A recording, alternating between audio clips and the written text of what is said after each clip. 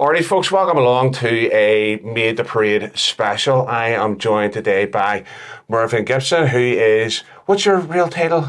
I'm Grand Secretary of the Grand Orange Laws. Alright, there you go. So I didn't want to make a mistake there, there's no start off on the wrong foot Don't already. call me too early in the morning, I'm hopping up. Brilliant. So it's been a while since we've had any podcasts from Made the Parade. We've been doing other things. You'll be aware that we did have the TV show that we were running late night with Made the Parade, and there's a few things that have kind of got in the way of that, but that's neither here nor there.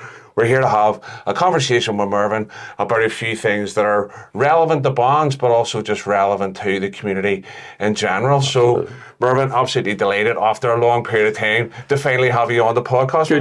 Good to be here, I have to say. Great. Looking forward to it. Talk to me a bit about your 12th then. We're just obviously past the 12th and everything. How'd it go? I think it was a good 12th. I was down in Bangor myself. Right. I moved around wherever we were speaking, so it was a good parade in Bangor. They changed it around a bit. They did the platform proceedings before they left the field and did a route around the town and just back to the field. Now, the rain came on when they got back to the field, but up to then it was a great day. Of course, then I travelled back to Belfast to walk home in number 6 district. Right. And I have to confess, I don't go to the field to walk home with. I joined them in Middle Pass side, but it's always good to walk up Noonard Road, Temple Avenue, into what I call home territory. Good stuff.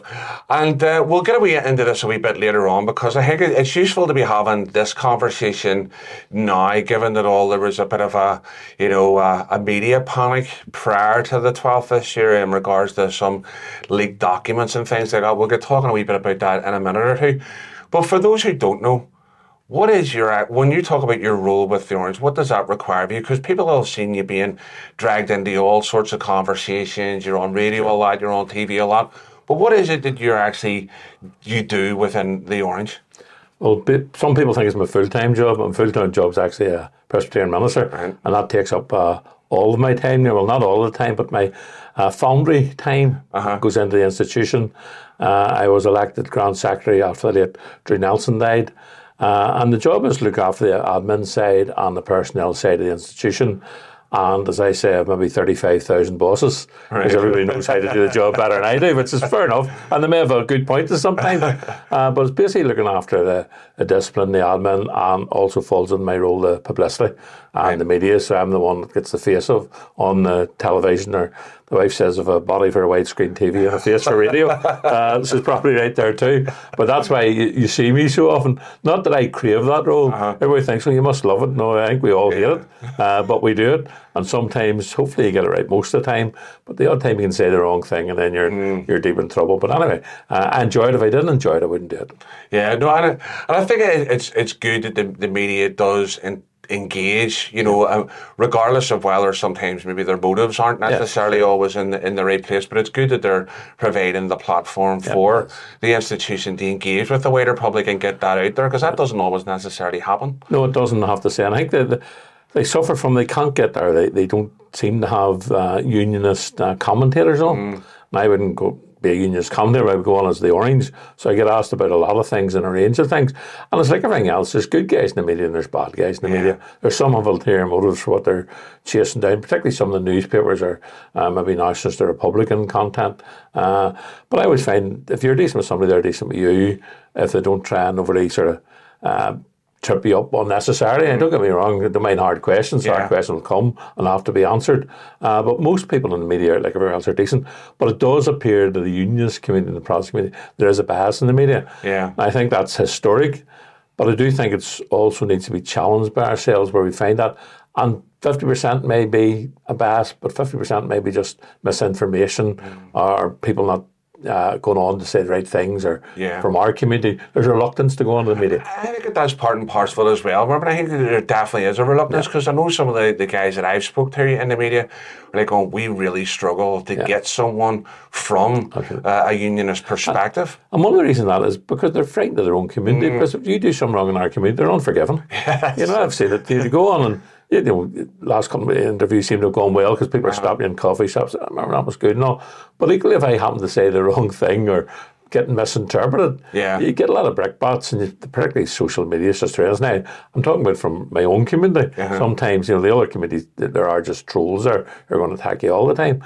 So I think we need to be more forgiving about those who go on the media. And it's not easy, because you're sitting there thinking, what's going to come next, what I'm going to hit with. And you maybe 3 or 4 different areas to try and keep right. Because if you say one thing, you could offend the loyal orders. Say something else, you offend the bonds, or you offend politicians or whatever. So you have to try and walk that line. So it's not easy, but I think more people should become involved in it. No, definitely. I think that there's probably room for a ream of kind of media-based training within the community to try and engage with that. Because I know sometimes you get asked on to these things. I know it's happened to me as well. And there's we're going to talk about this, and then the first question they ask is completely unrelated. That's not you have to accept that. I have to say that goes to this territory. You know, really, they'll say you want to on about something innocuous, but you know there's been issues in the 3 or 4, and you know you're going to get them. So you don't go on naively thinking you're not going to get them. Exactly. But it's the whole idea of being prepared, though, isn't it? And that's that how, in the end, if you do take time to consider what it is that you're saying, it almost, they're hiding something. They're not talking about this for a reason. And equally, I usually do have a sheet of notes, and what I call a comfort blanket. I never refer to them, nor do I use them half time, but it's like a comfort blanket just in case to know it's there, in case it comes up and stuff. Yeah.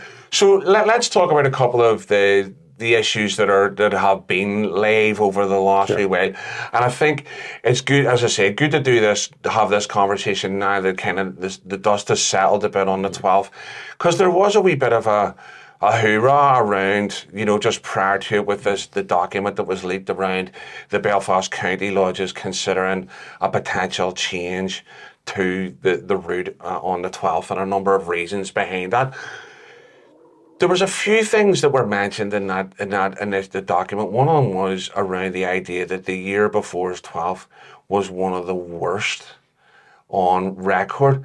Now, I don't recall that 12th being a particularly bad thing in regards to there was maybe a couple of incidents. I know there was the incident in the morning with the bin and the bond and all that kind of stuff. But outside of that, I thought the parade passed off pretty peacefully. Let me put a caveat on. First of all, it was a leaked document that shouldn't have been leaked, and I condemn whoever leaked it. Secondly, it's still an ongoing document, so I'm not going to get into the nitty-gritty, but I'm happy enough to give personal opinions about several things. And the one thing I did say in the mainstream media, but of course it gets lost, that when it was said it was a parade was abysmal, or I can't remember the words that were used, that was talking about the internal organisation. As I said frequently, the public wouldn't notice any difference. That was particularly the parade coming home where lodges were in the wrong places, districts in the wrong places, and then you had the gaps that creates and all that. So it was an internal issue. Right. It was abysmal. The parade was grand. I totally agree. It was a good parade like any other year, and you'll always get some incidents. So, but the media immediately thought, and particularly the nationalist media picked it up, they're even saying it was abysmal themselves. We weren't saying the parade was abysmal. It was an internal document for discussion that said the organisation needs to be greatly improved. So that was a misinterpretation. So and then people used it to their own advantage. And that will always be the case as well. And I think it's always looking beyond what's being said, because how that gets presented, as you know, in terms of people picking up on it and saying, the Orange are saying the parade was abysmal. Told you, we all think it's abysmal. But so it was primarily it was the organisational aspect. It was the organisational aspect of people coming back into the parade late and joining not at the field and all that type of thing. So that's what we were talking about, as opposed to the public perception of the parade. With the exception, of course, Shaftesbury Square has always been, but that's been going 30, 40 years. That's not new there. I've been involved in trying to sort things out there for many, many years, when it was even more serious than it was now. But it morphed into more antisocial behaviour now, an issue. So that was a public perception, or not a perception, that was a public issue. That's one of the things they try to deal with. Yeah. And I think for me, there is some of that. So you talked a wee bit about maybe partly the return parade being, the organisational aspect of that. And because the time between when the bonds break up and the parade breaks up and then returns again, it's a shorter period of time now, isn't it? It used to be a heck of a lot longer. Yeah, I think that was the issue. Try and sort of change things by shortening things, because people maybe didn't have as much time. Yeah. I think it was the case at some stage people were going to bite the bullet and decide, and it is down to the County Grand Lodge and the district and the private lodges what they do. But I think the issues they were trying to address was the parade's too long, basically, for the age nowadays. And it's not the first time the parade's been changed to make it shorter and change locations. The second was the issue of the organisation of it coming home, and the third was anti-social behaviour, particularly around Shaftesbury Square. So what the attempt was, it's no secret that when a lot of bands and lodges get to the field, they don't go into the field. They get a bus and go somewhere to have their lunch and then come back again. And it was just seen what was the point of that in many ways, because when they come back late, it created the hassle. Yeah. So in the first place, why not think about? And again, I'm not saying it's a right or wrong decision. It's up to the county to decide. But we thought, let's have a circuitous route to walk back round into your own community. And then when you get back to your own community, you can either parade your own area, you can have a festival in the park, you can have a barbecue, you can have a souse spouse, whatever particular lodge and bands want to do. Then you're actually, there's all spin-offs from that. They're putting economics back into your own community. Yeah. In many ways, people will benefit. The shops and the hostleries and all will benefit from that way. So, but equally, if people still think it's a good idea, we go to the field and everybody disappears in a bus for 2 hours and then comes back in the bus and then goes home again, and there's a bit of a shambles going home because the buses all don't come back at the same time or at the right time. Then if that's why people want to continue that, and that sounds pejorative me putting it that way, but that's the reality of it. And I think one of the things that you have there, I think there maybe is a room for a compromise, and I think that's maybe where a lot of people thought whenever this document appeared that this was a done deal. And like you're saying, it was a working document. It always was. And the idea that we need to be seen to be doing something, because you mentioned there about the parade change. I remember whenever it used to be up the lane into Eden Dairy, and that was an extra mile and a half just to get up that lane. So as I remember that being my first 12th that I ever walked was going up that lane. You thought you were near the end, and then you get up that wee path, you're like, kind of going, this thing is never ending. And so I mean, even then it is short, but it is a long enough. Sadly, my memory's going to finicky. Come back even further. Right, okay. Well, in the 20s, I used to walk to Hollywood. Yeah. And even out to Lambeg, and physically people have changed. As I say, I was pointing out to someone the other day, if you look at old photographs, a flag was the size of a banner. And one wary man who probably worked in the shipyard carried it because he was fit and strong. Do that, Then we got two men to carry the banners as things moved on. And now sometimes people get struggled for people to carry the banners, to put them in the back of cars. So society's changed. We're not probably as strong and fit as we used to be. And equally we can't maybe walk as far. And everybody thinks, you're giving up tradition, but tradition serves you. It's not something that we serve. Yeah. You know what I mean? I get tradition molds what you do, as opposed to sort of it becoming the iconic thing. We have to stick to that route. We have to do this, we have to do that. And once it's explained to people, I think people will understand the reasons. And I say, the decision's not taken, and the vast majority of people can say, no, we don't want it to change. Or as you say, I think there's room for improvement. Maybe people say, well, what would make it acceptable to you? I think the other issue is it appeared that this document was just drawn up by the county in some sort of isolation. There's been a consultation process for a couple of years, asking people for ideas. If they didn't come up with ideas, then leadership is about giving ideas. Now, if this has promoted discussion about it, then it's been a good thing. But there also needs to be an outcome for it. We can't continue something that's not working for us in many ways. So, and I think for me, and I know people who have followed what I've been doing in terms of the podcast, one of the best 12ths I think that I've ever had was the year that the 12th was at home. And we walked around our own area, and I really thought that was an amazing, day, being finished at like 3:30, 4 o'clock in the afternoon, and being able to actually enjoy the rest of the day rather than getting to about 9:30 at night and going, I'm busted. And this almost is a compromise, because we got the feedback too. People who I know I've never thought would enjoy the 12th and thought this was fantastic, wonderful, and do what they want after the parade is over. But this was a sort of compromise around that, because equally you want people to see the whole parade. So if everybody stayed at home, nobody sees the whole of Belfast County. So this is doing a route where people have the opportunity to see the whole county. We're also going to the City Hall to pay our respects to the Fallen, which is very important. So you're getting all that, plus you're getting then home early to do what you want to do. So I think but equally there may be tweaks to it. And other people may feel it's difficult because, would they go back in their own area if they're in a difficult area and things like that. So all those things need to be looked at. But the county's certainly in listening mode. And that's good. And I think because there was a lot of stuff that even was on parade. I know there was a number of lodges had put things on their banners and stuff like that there, But that's indicative of unionism. Like I said in the media, you do wrong, they're all over you. I'd have difficulty with those who shout it and threw coins and the signs in the buses and the signs in their banners. Discussing, it's not being secret, but discussing the lodge room. If you have concerns, bring it through the organisation, let's see them. But some of those lodges maybe hadn't heard for 2 years, they haven't heard their opinion. I think at some stage there's going to be a decision made. But it won't be just the county officers saying, this is the way it's going to be. But the private lodges are going to have an input. Absolutely, and that should always were going to have an input. And had an input up to now as well. But as you said, there needs to be some framework to have a discussion. And we need to listen to the bands too. The parade isn't all about the order, you know. I talk about the Orange family, and I see the bands and orders all part of that. So we need to listen to what the bands think. And some of the feedback I have from the bands, in the hairdressers the other day, and about in front of me was from a local band. He said, I think it's a great idea, getting back to our areas now. I've heard others say, we're giving this up. It's this attitude, because we've been under attack from Republicans about giving up parades, they equate reducing the route and enhancing our parade as giving something up. But it's actually enhancing That's what you're doing. And I think but it also addresses the wider social responsibility that we have in regards to, I mean, because there are some things that you could say there's validity in, you know, in terms of being able to move about the town and stuff, or being able to move. But I mean, the parade doesn't cause too much hassle in regards to, you know, freedom of movement, even for emergency services. That's another one that gets levelled. We have worked with city centre management for 10 years when they started Orange Fest, and the shop's open now, closing the parade's passing and open again. And there needs to be issues how that's promoted. And equally, as I said, the shops have done, it is a public holiday, so a lot of people want to come into town, but those who do want to shop should shop when there's not a big crowd going through the town, and that's normal. So we've worked with them, we've worked with the police to enhance things, and we've continually tried to improve it for the tourist board's the classic one. You know, a number of tourists that come to the 12th, so there used to be just Scotsies coming to talk about, but I had occasion a few years ago to drop out in Royal Avenue and let my own lodge come back, my own district come back. Boy beside me from Spain. And I started talking to him.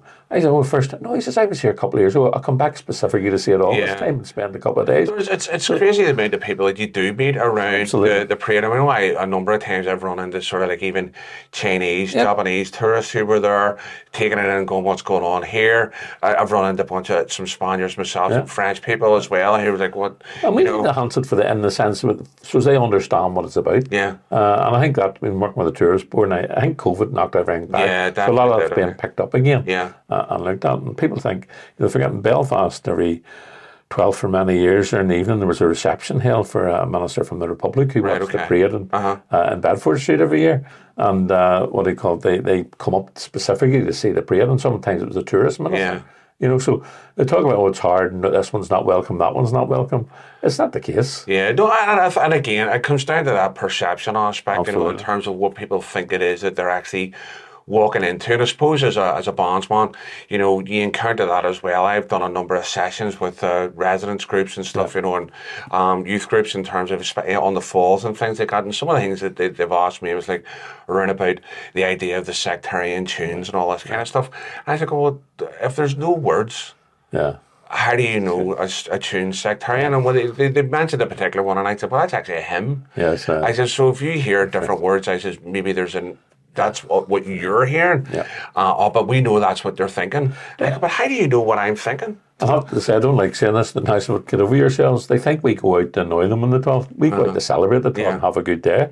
In fact, during the parades this week, we were getting away from that. The 12th became a bind for people because they knew it was going to be confrontation, hassle, all sorts of. We're actually now getting back to enjoying the 12th again and wanting other people to enjoy it as well. It's not about beating it up anybody else for the sake of a phrase. It's about going out and celebrating the day. And people, I think, should have the breadth to do it. And many nationalists do understand that. I completely agree. I think it's not that we need to go on a charm offensive. I think there definitely needs to be open dialogue in regards to let's promote understanding. Because what I always talk to people about is understanding's better than knowledge. You know, you might think you know something, but until you actually engage, you can't really understand it. We see that in the Museum of Orange Heritage. We have a bigger uptake from Catholic maintained schools than we do from, on a better description, state schools. Because in many ways, state schools think they know it. And that's the problem. Many of our community think they know it, but they don't. But equally, a nationalist community in many ways want to learn. Some don't. Some gonna. You look at some of the commentators, Irish News. You know, they have their fixed views. You're not going to change that. That's life. But I think a lot of nationalists want to know more and understand it better. Are they going to come to it? Maybe yes, maybe no. But at least they're trying to understand it. Well, that's it. And there's almost a paradox thing there in terms of our own community in regards to this idea of thinking that we know, and yet knowing on the ground, a lot of people going, we need to improve education around our culture and our history and so on, because we've got young people who haven't grown up in proximity to a lot of this stuff that don't understand some of the rationale behind it, or the reasons behind things and stuff. And I even think about my own kids and all. I mean, I think about whenever I grew up, at Templeman Avenue. I mean, this was part and parcel of everyday life. Absolutely. You know, whereas my kids have grown up in a different area of Belfast where they haven't been exposed to this, you know, and you know, and it's like am I indoctrinating the kids, you know, but it's more about this is you need to understand why I go and do this. You know, this is why I feel that I want to do this and be a part of the bond and etc. and why this is really important. But so there's a balance there that needs to be struck, you know, in terms of that. But the other thing that struck me as well was, and I don't know how you found this, Mervyn, in terms of being spoken to by the media and other things.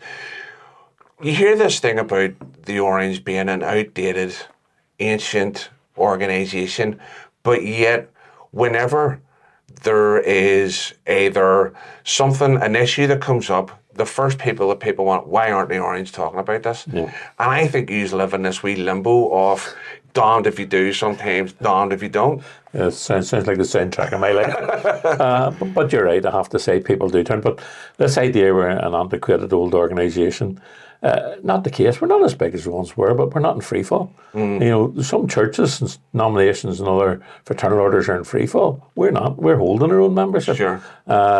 Difficulty is maybe people join it and not realising what it was, or it's not for them. Leave that. That's life. Yeah. But our membership isn't in free fall. And secondly, yes, it's an older profile. But you know, if only look at my church or other churches or other things, a lot of things are older profile. But there are younger members there. And this year, I think there's a revival in Orange and the whole Orange culture and Unionist culture. But we've now more arches up. There's maybe 20 new arches over the last couple of years. It's definitely real. There's a revival. Orange halls are getting refurbished. There's more new banners dedicated this year than any other. So people don't invest, as I said, in the 12th day in an organisation that's down. Invest in the future. And we see that now. Maybe lodges aren't as big as they were, but then that's maybe a case, maybe some of the smaller ones need to amalgamate with the bigger lodges. Although that's difficult because there's an emotional tie with followers in that lodge, etc. But I actually see a revival in Orange culture. And it's important that we not only recognise that, but we begin to address it strategically. Where is that taking us? Because I think that is lacked within the broader Promise and Unionist loyalist community, is that we tend to just do things. We're good at doing them, but we're not good at the strategic level and placing ourselves in the right place to develop this and move this on. We're sort of very, excuse the term, we're just Presbyterian, dar face, and we get on with it. Right. But we need to think what we're getting on with. We need to think, how does that fit into the broader picture? Yeah. I think there's a lot of scope there to develop some strategic thinking around our culture. But I actually see it growing. And if you look, it used to be just the 12th day. A number of adverts I see in social media for barbecues, tractor runs, all sorts of fun days, all related to the 12th. Yeah. And even after the 12th, where it used to be just the one day, you maybe had a street party on the 11th, and that was it. But now actually from the 1st of July, there's a lot of stuff going on. And if you go back to the coronation, if it hadn't been for the Orange in many years, there'd have been nothing. Because I'm not saying we're the great thing. When I say Orange, I mean the Orange family. I'm talking about all the loyal orders, talking about the bands and some good community groups out there too. Yeah. But as you say, people look to the order, what are you doing about this? And there's something, politically, yes, we do get involved. It was interesting when the Tonista was up from the south recently talking to political parties. He requested to come and see the Orange on his way home because he was interested in our opinion. But equally you get, why are they going to them? They're not elected, they're not this.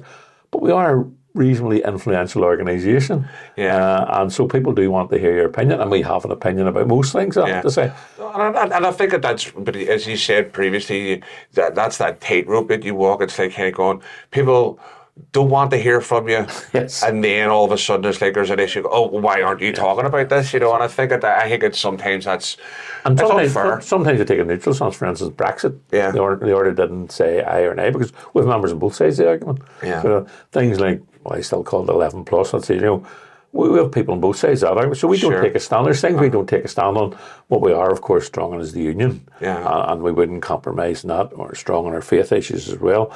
But there's a lot I think we have to contribute to civic society, and sadly in many places we've been excluded from that civic society, so we'll have to rediscover our place. And and be ourselves, because years ago you had to reinvent yourself as an Ulster Scots group to get money, etc. Thankfully those days have moved on. The Ulster Scots is doing well, but there's other facets to our community outside Ulster Scots. No, and there's other areas that are starting to move in towards funding. I know the Belfast City Council is moving towards, they have a cultural project and stuff that's being developed currently that could be definite use to bonds and the wider unionist family as well. I think, it's great that people are starting to recognise that there's something to contribute here. And it's not it's a spin-off of that, because out of that becomes, you realise there's education in it. For our children, and for young people, particularly, as I said, against the poor qualification of young Protestant males, and that can be addressed. So it's not just dealing with our people. That's the point. They sometimes think we get a grant for a hall and a pitch on a new kitchen. We get a grant for a pitch uniform, but actually those grants, yes, they're good and they're needed, but there's grants there for music tuition.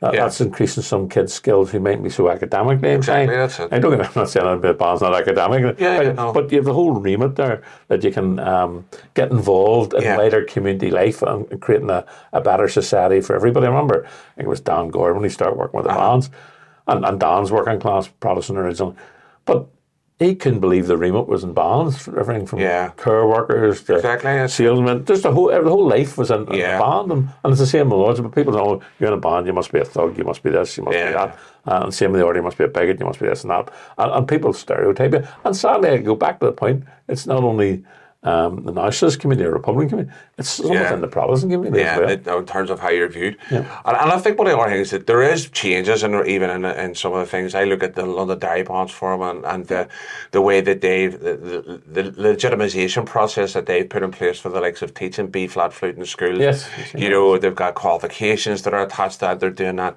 In terms of Highland dance and so on as well. Solace are amazing. Absolutely. And that whole, the Northwest Cultural Partnership are doing amazing things, I think, in regards to Schomburg Society in Kilkenny. Exactly. There's a lot of stuff. Felt's taken off there, and Limerick Valley is a museum, and then Portadown. Actually, people don't see that revival. Exactly. And we don't maybe articulate and promote it enough. And that's the strategic level. We need to begin to promote all this, that people realise, I didn't realise that was going on. Exactly, that's it. You go up to Solus and realise that there's 600 kids a week going through and how many people that employs now, it would blow you away. I know. No, it's amazing, because we had a few guys from Magnafelt at an event, and in terms of the organisation that I work for, we did an event as part of the Four Corners Festival, and we had a number of the young lads who were involved in the July Festival that takes place down in Magnafelt area, and Stephen Nolan, it was there the night they were there, which was interesting.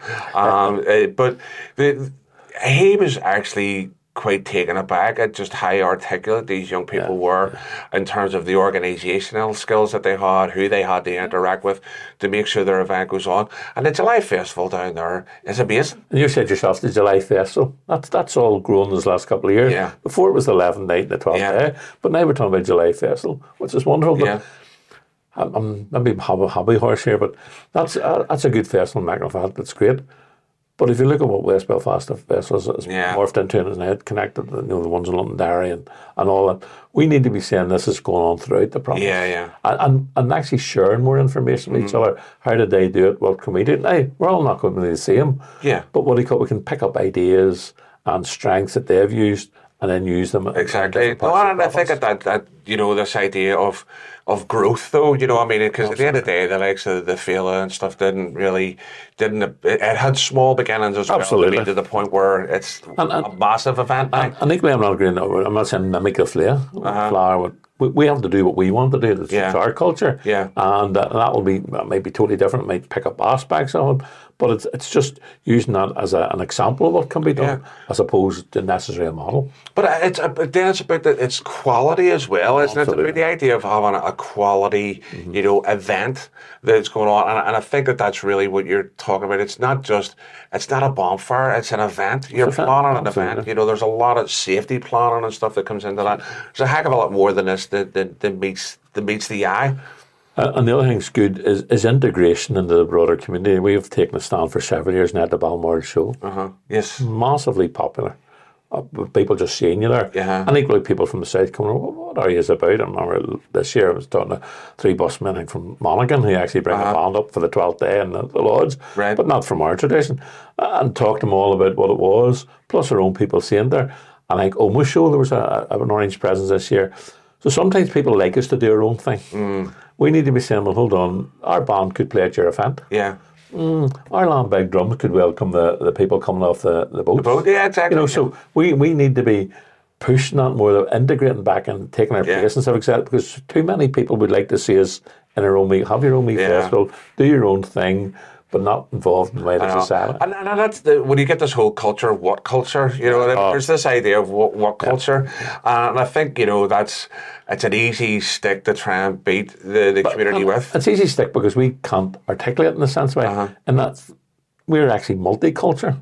Yeah. I remember my 2 daughters going some of the States when they were younger, and they were saying, people were asked what to do, and there was the Irish dance and something. They said, what do we do? Do we sing the South? And we'll be labelled as bigots. But their cultures are lived out every day. Yeah. Their cultures is much about what they watch on TV and everything else. That's it. And I'm not knocking nationals, but it's very monoculture. It's a one sport and organisation with many facets to it, one language. So there's a monoculture, and I'm not saying they're not welcome and all that, but our culture is broad. Yeah. We've several aspects to it, from around the world. No, definitely, and as you say, I think that there's definitely needs to be moved towards that. I know there in terms of, out by Oma direction, I think as part of the North Wales Cultural Partnership, you've got this, the Trod NI group that are coming up in terms of let's reframe the way this is being put across and stuff, and I think that all those things are definitely positive moves. And socially, and this is maybe a hobby horse man, I love ballads, not so much tradition, but ballads.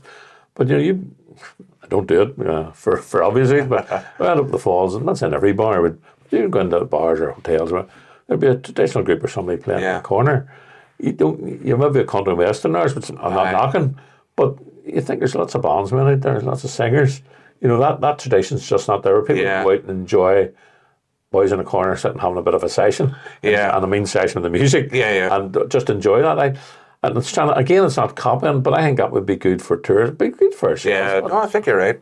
But I think there's an element when sometimes, and it's not that when you go into some bars and there's a the loyalist singer on, and I get that if that's what you're into, happy day. The South Boys, I have no issue with that. You know what I mean? I think that needs broadened. Yeah, and we do it pretty good with the pipes at things. But I don't think we've got the flutes and the accordions and. The same way, because it tends to be the whole band needs to be there to play. Yeah. Or you're talking about a couple of fluters playing a few tunes, and maybe somebody giving a bit of a Well, that's where the rebirth even of the Faith and Drum units that are coming. I know that there's one down in Londonderry at the minute. It's just the Garrison, and then you have the is it the Inglesby? There's a few of those. Those guys that are bringing in their smaller units, and brilliant. And that we just need to grow that. Yeah, no, definitely. I think you're right. Now, in terms of that, we're saying that we're up for change with the 12th. We're up for saying this, and but there's nothing set in stone. If we can improve and make it a better day for everybody, absolutely great. And and as long as people don't feel like they're losing stuff, that it's your word in terms of enhancing the experience of the day. I think that's really important. The other thing that I did want to talk to you about was another, unfortunately, leaked document that came from the county in regards to the bonds and this idea of an approved bonds register. Now, I know recently on the radio and stuff that you mentioned you hadn't read the document and stuff, but I'm just wondering what your thoughts are, because there's some stuff in that there that I know bonds may be okay with. There's other things in that document that would cause me as a bondsman some level of concern as to how they would regulate this type of stuff. And it may be useful to maybe outline some of those for people who are listening and watching just before we go into that. So there's talk then of a similarity between what's potentially in Scotland, what's happening in Scotland in regards to the colours that the bonds carry in terms of their flags, their colour parties and stuff. There's some stuff in it around the idea of uniforms and this idea of quasi-military marching, a suggested pace that bonds walk on, and also making it a bond captain's responsibility to sort out the gap between the lodge and a band, and then other things around using two bass drums, counter drumming, and all this kind of stuff. What are some of your thoughts on some of this here? Because I know for me, some of it flies and some of it doesn't.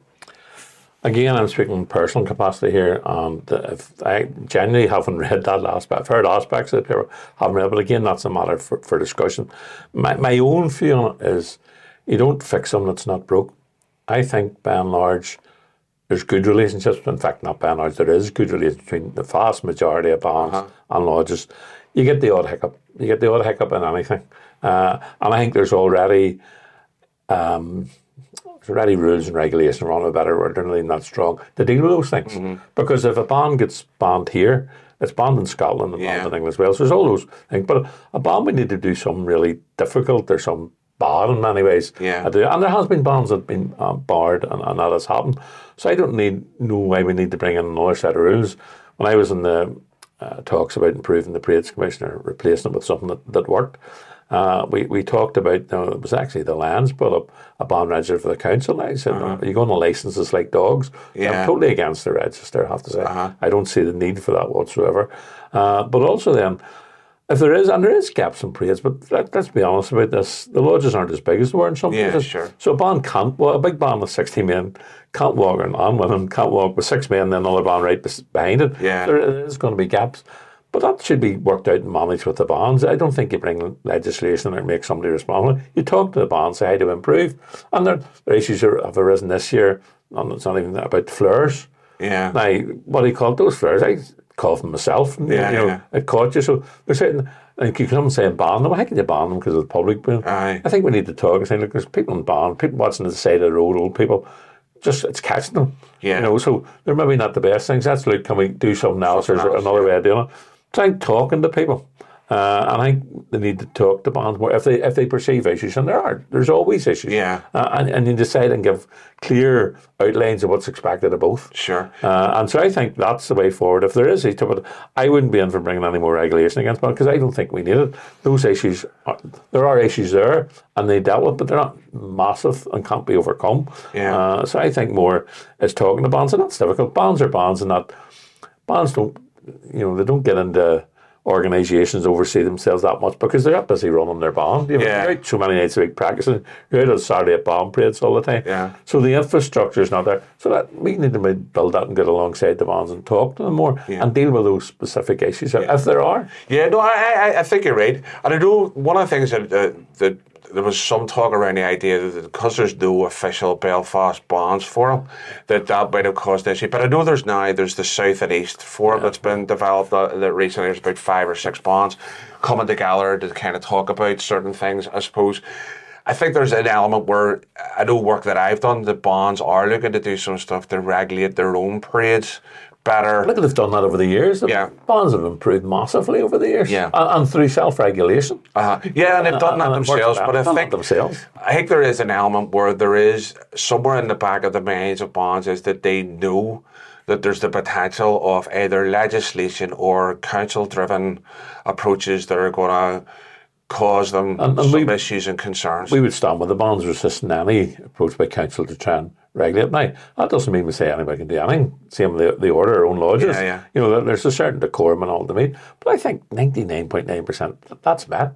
Yeah. You don't need a hammer to crack a nut, shall we say. So I think we need to just be careful around what we do, because you get the usual thing, the bands are walking around with the order, and that's a nonsense. We're all part of the one family. Yeah. Let's sort things out together. And I have to say that whenever I hear about the council idea of regulating stuff, and I know that the council has responsibility for certain things within there, but it's interesting that the idea of trying to regulate something that they don't really seem interested in outside of. Well, that was political demands, right? It's around that whole parades issue, which is died off. And there's no talk of council doing it now. It was a suggestion from one political party. I don't think a council would probably be keen on for obvious reasons. But it's just that idea of licensing the band. I don't buy into that. Yeah. A band's a band. And you're right, there is new groups emerging. But I say it's time I was involved in forming CUB, professional bands, because bands are all different things. You come in and I went in, did a bit of work with them, getting them together and talk. But for the very reason I've outlined, people hadn't time to commit an infrastructure to deal with things. So I think, and we can't force them into structures to do it, but it's good that there is forums and there's talk about. But the talk needs to be with each other as opposed to at each other. Yeah, and I think that that's probably something that, whenever I got a hold of the document and read it, and I think, I hope somewhere along the line that they open up a form of dialogue with the bonds in order to talk this through, because let's face it, we're not just talking about Belfast bonds, we're talking about bonds that walk within the Belfast district. Totally. And 23 Scots bonds alone. But even you look at it, there's bonds from Arch, from Bangor, all over the place that come and walk in Belfast. But the idea is not just for the 12th. This bonds register was for any bonds that are engaged by lodges within the county across the year. Yeah, I can say certainly Grand Lodge aren't looking at anything like this. And again, Belfast put their members, membership might say they need it, but every part of the province is different. Some areas don't mind bonds dressing up on the way home. Other areas do. So you have to adapt to what particular area you're in. Yeah. So I don't think making regulation in one county is going to make a difference elsewhere, because people know the difference in that county, and they can deal with bonds. There's a bond contract there, and they can deal with bonds. Right? They don't. My opinion, as I say, if the county decided, that's up to them. But I personally just don't see additional regulation. I think there needs to be improvement on both sides. Sometimes the Orange is at fault in these things with caps and it's not all about bonds. No, I think you're right. One of the things that better parade for everybody. One of the points that I had made when I was asked on to talk about this on the radio at one point, and one of the things that I had suggested was there was a mention in there around this idea of whenever you're passing another bond, not to be doing this counter drumming or not having a second. My first thing was, well, then have a better route. Plan the route better so that you don't have bonds passing each other. Bonds will work that respect themselves. When I was in Bangor and it had to happen, just the nature of the route. And all the bonds on one side didn't play. So the bonds respect each other. Well, there's an element of that sometimes. Now, the Easter Monday this year was a disaster for me anyway, because the bonds were... That was a wonder. Just stand there, Bob. just get out of the way of that one. But no, for me, but it's not the first time that it's happened where the main part of the parade is you've got bonds coming this way where they're being passed on, and it's just a blowout, the whole thing. And for me, that's just not an enjoyable experience, regardless, and not just my bond's big enough. But even then, you come up against a bond that's like 60, 70, 80 members and stuff like that there. It's just not enjoyable. And even from probably a spectator's point of view, it's just a cacophony of noise, and you don't really get... Bonds can work that out themselves. What I see is other bonds, and it still happens all the time, clapping another bond going through. Out of respect. As long as they broke up, but whatever they're whatever they're passing each other as part of the... But if you get into regulations of that, then it's dotting I's and crossing T's, and what do you call it if somebody hits a drum once or twice, is that the same? And it's all sorts of... Although double drumming was always when they were never allowed to carry two bass drums, I have to say. Well, I noticed it's coming back this last year. I'm not going to mention any bonds in particular, but I've seen one bond in particular with three. So it's like... And that's there always was, when I was growing up. There was always one band.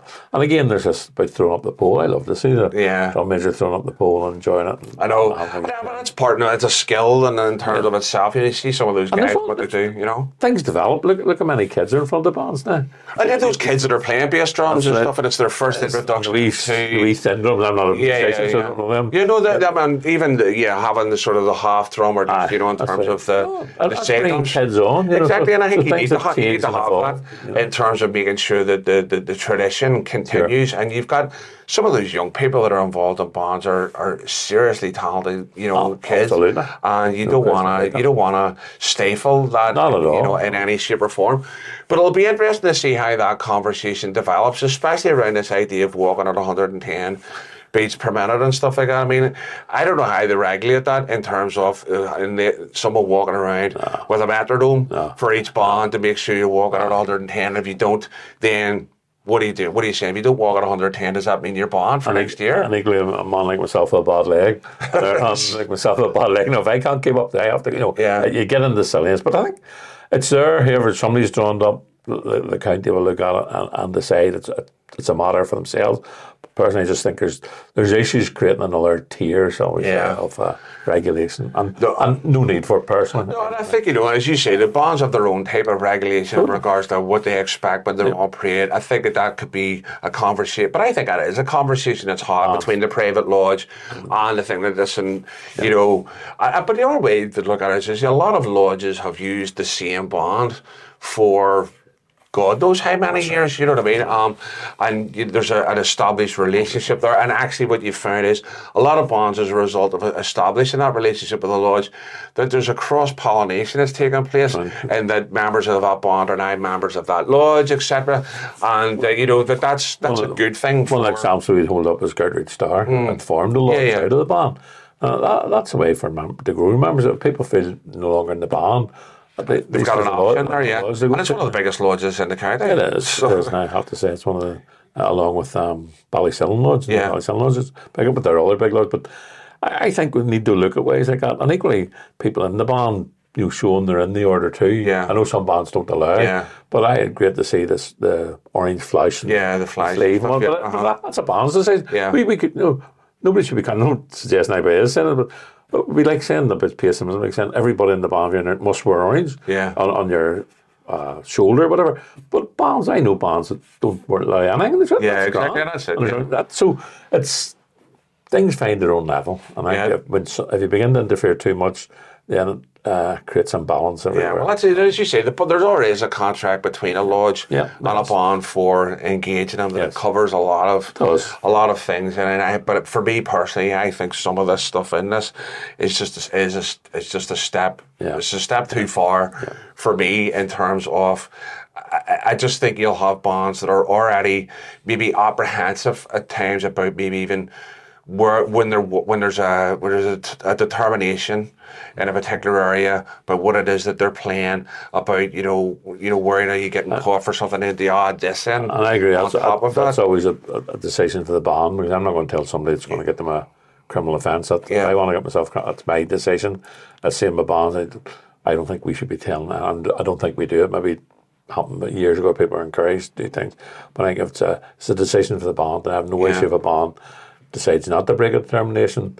Equally, if a band decides to break a determination because of whatever reason, I would still support that, because many of the determinations I think are horrendous, particularly anti-Protestant, anti-unionist in many ways. But that's down to the band, because if young lads not band, people in careers not band, nobody should be saying, "Oh, you break that, you have to." Even the crowd should at bands play something. Exactly. But it's your job, it's your livelihood. People have to look at that. Well, this is it, and I think when I said you'd mentioned about coming back down the Newton Ards Road and stuff, being a really good. I remember one of the year. What was it last year? I think there was a determination, as there always seems to be, as you're heading up towards where St Matthews is. Isn't it St Matthews on the Newton Ards Road, isn't it? And I think we took more abuse from the people on the side of the road there who were out watching the parade, because the band decided that they weren't going to play something, and they just were on the top. And it was, you thought that you had literally, stole somebody's livelihood or something with the way the crowd was responding. But that's the case for looking at both elements, because as I said, a band should play, and the band I walked behind this year in my own lodge, I walked up with my own lodge, played hymns all that night. Well, hymns that actually could sing orange tunes to as well, but they were hymns. But the crowd that lives there, and this is where the Parades Commission is at fault here, they're the indigenous population who live there. They're being denied their culture by the Parades Commission, so they get angry, but I don't think they should take it out in the bands. But equally so, what we need to do is to work to get the Parades Commission changed, get the legislation changed, so it's more fair and equitable to our community. Yeah, and I think that also comes down to the likes of the Parades Commission either, and I know some people won't go and speak to them, and I get that, but I think if we're looking to get some kind of change in regards to level and understanding, there needs to be some format for it. Well, I think certainly some went, and some lodges went and poured it down and go in. The ultimate rule, only the Grand Master can authorise meeting, and I know people he's authorised to go in and see the Parades Commission, and they've said they've regretted asking, because it's their structures in many ways. Their legislation is flawed and biased against the parading tradition. So they're bound by that. So when you're going in, you get no change. Indeed, from MPs down, going in and said they've been treated like contempt. Now, the new commission telling you we're different, we're cutting to us. But if you're dealing with flawed legislation, if you've shown no sign of any attempt, Portadown's a prime example. They're telling people, oh, you have to talk all the time, you must talk. They're telling East Belfast you must talk. For their own reasons, East Belfast don't talk. But in Portadown, they're not telling the residents groups you have to talk. Yeah. Well, no, that's a settled matter. Yet, there's been a protest continually for 25 years. So there's hypocrisy, no consistency about the Parades Commission. We live in a shared city. Let's accept your support of the orders on the 12th of July. You can't walk down Donegal Street. It's a sterile zone in many ways. Supporters, loyalists, unions, brothers are banned from that area. Yet, there was an agreement with the priest at one time that the order was involved in. Yeah. And then somebody didn't like it. Immediately, then they withdrew from the agreement, shall we say. Of course, the Parades Commission just step in, and that's it. Nobody's allowed down there. Even though we showed willingness and it worked out an agreement, once one local resident decided to kick up, that was taken. So we're barred from the area. And there's been no redress, no return to that by the Parades Commission. So they need to show that they're willing to do something for the unions community, or not show the bias that they're intrinsically built into their system. No, I think you're right, but I think there needs to be something that addresses their understanding of what, going on, even in regards to the likes of the music, the bands, play and stuff like that. I think there needs to be some level of understanding of that, because a band may call a military march in terms of maybe walking past a particular area, and it can get pulled for that because it says sacred tunes only. Where for me, you can't get much more benign sometimes than the military march that says something that's called, totally, whatever. And even that case in Donegal Street, the priest said, even when the determination did come in, we said, not a single drum beat, because it sounds ominous coming down the street. Yeah. But no, what did they say? No, a single drum beat, we had offered hymns and all sorts of things, but you're not going to please them. No, I think even you're right in that, the whole idea of that,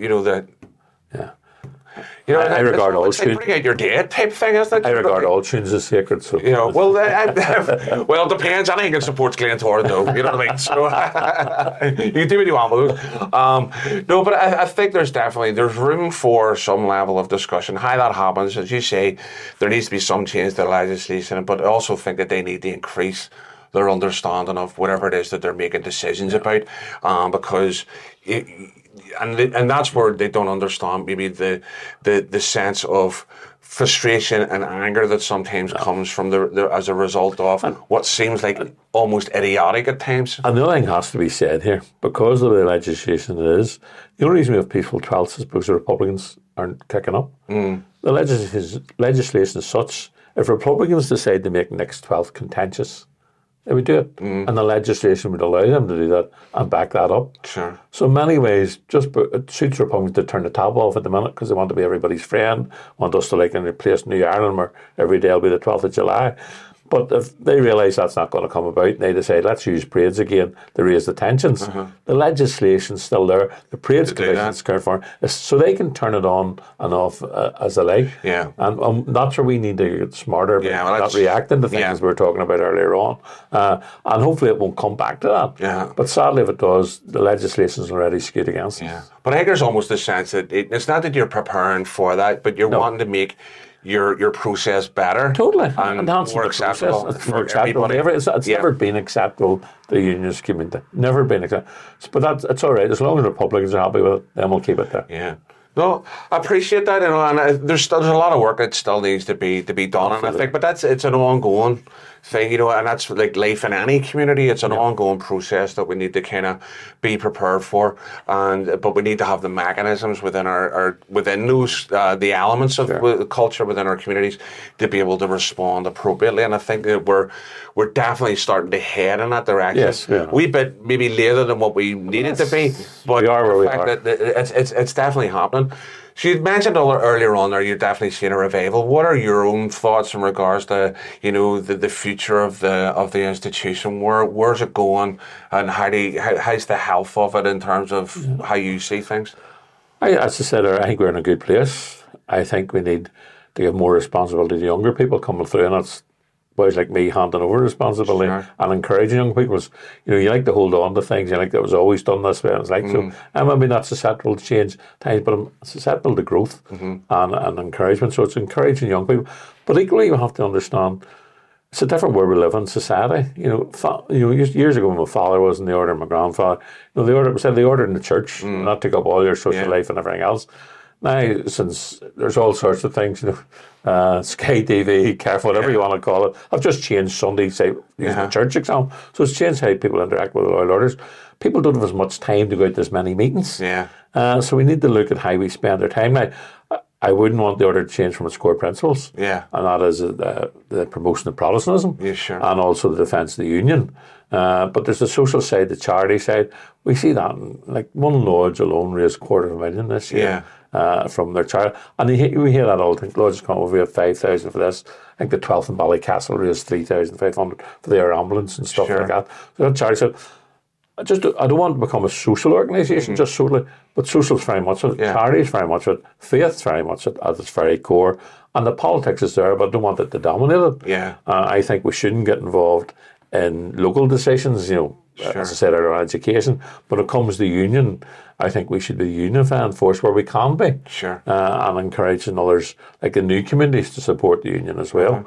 And play our part. I'm not saying we're the biggest player in there, but we are a major player and need to play our part. So it's getting more people involved and getting more people educated, because it sounds some people aren't educated. But for an example, this year, we have a new exhibition in the Museum of Orange Heritage, and it's about the Glorious Revolution. It's called Liberty. And it's about the glory. That's what we prayed for in the 12th day. Let's get back to basics. I'm not saying everybody thinks, we must know that why we prayed for the Glorious Revolution. That was all. But if people examine it, many of the freedoms and democracy, America's democracy flowed from the Glorious Revolution. The freedom of the press flowed from the Glorious Revolution. You can even say the Bank of England was formed in the Glorious Revolution, but that's a different argument. But if you go and look at that exhibition, people think it'll be this and it'll be all that. You have Martin Luther King Jr. You have Rosa Parks, who actually has an Ulster Scots background and her ancestry. Those are the things we were supporting. That's what the Glorious Revolution is like. That type of freedom. We have allowed Republicans in particular to steal those clothes. Because it was William brought civil and religious liberty for all. For everybody, Not just Protestants. Sometimes that's been abused in the past. And it's been abused by the South in the way you had a Catholic state down there and a Catholic government just serving the purposes of the church. We've seen the repercussions of that. But we're getting back to this big civil and religious liberty for all. And that means not just for me. It means for everybody. From all creeds and none. So I think if we begin to discover that and discover our own history again and what it truly means and begin to live that out, along with our neighbours, not separately. I want to get on with the Republic of Ireland as a neighbouring government. I want to get on with neighbours as best I can and communities. But that needs both sides to be prepared to do that and work at it, not include us as well. But I think you're right in terms of your stuff when you talk about that historical aspect of the Glorious Revolution. A pivotal point in European history. And a lot of its terms of the things that brought some level of finality to that actually happened on these shores. And I think that gets lost in the whole them and us scenario, and it's not really a them and us. It was something wider than that. And that this event and events that we celebrate as part of our thing all contributed to that having major change, not just in terms of the Constitution, but in terms of public and civic life. Absolutely. We have a constitutional monarchy today because of the Glorious Revolution. We had a coronation recently, and we have an election in the Parliament next year because of the Glorious Revolution. So, and again, but that then comes back down to this idea of knowing knowing where you've come from. And we don't want everybody to be a nerd about it. We want an understanding about it. But it's about being able to put it in context. To say, well, listen, this is actually, the wider picture here is this. It's not just this one way. We were part of that wider picture. Exactly. We're not some sort of sub-tribe that sits in the corner and we brought it just to be abused at times. We were part of that. And we've lost that. And in many ways, we need to rediscover that and say we were in the centre of all this. So then whenever you get that out, it was a 20-minute skirmish over a river that's not that wide. No, that's right. No, many people killed it. It wasn't many. It was a smallish battle. But it was an important battle. But an important part of a wider a wider context in terms of what was not just happening on the British Isles, but that was happening across Europe as a whole. Because I think whenever you talk about even the makeup of William's army and stuff, the range of nationalities that were there, Germans, but this wasn't an experience that was isolated to the British. This went way beyond. This was, you were talking about France, you were talking about Germany, you were talking. So Son Kane, there was the Pope. There were all the politics of Europe. Yeah, exactly. That was a massive thing, and I think that is something that is missed in the midst of people talking about this, which is dead on. So, healthy organisation, healthy outlook for the future, and hopefully a couple of decisions in regards to something. That's a matter for that's a matter in Belfast County to come to terms with. But hopefully, if they open up the lines of communication, which they will have to do in regards to the private lodges, in regards to that, you know, it's building that. I think that there's definitely the idea of there being change or potentially adapting things in order to make it better is definitely a positive thing, because that's the other thing is just sometimes it's been leveled, you just want to keep your tradition, you just want to change anything, and then when there is a change, Brian, it's like, what the hell do you think you're doing? And it's, as I say, it's that tightrope that you've walked quite, you know, it's a confining kind of space to defend yourself within and stuff. But I really appreciate you taking the time out to come and talk to me about that stuff, and maybe we'll get a chance to do more of this type of stuff. I'd love to have, you know, another more conversations about some of that, maybe that historic stuff, you know, and start putting some stuff together that educates as well, you know. So, but I really appreciate you coming in and talking to me. Good to be here. Enjoyed it. Alrighty, brilliant. All the best, mate. Great. Folks, thanks very much for joining in and watching us. And again, thanks to Mervyn for coming on to the podcast. Hopefully you've enjoyed this episode. This is taking place in a very makeshift studio in my offices at work. And it's been hastily put together. But it's been great. I think it looks, the background looks all right here. And we'll get the green screen up at some point and we'll change all that stuff. But folks, this has been a Made to Parade podcast special with Mervyn Gibson from the Orange Order, and I hope you enjoyed it, and join us on the next one whenever that happens. Thank you.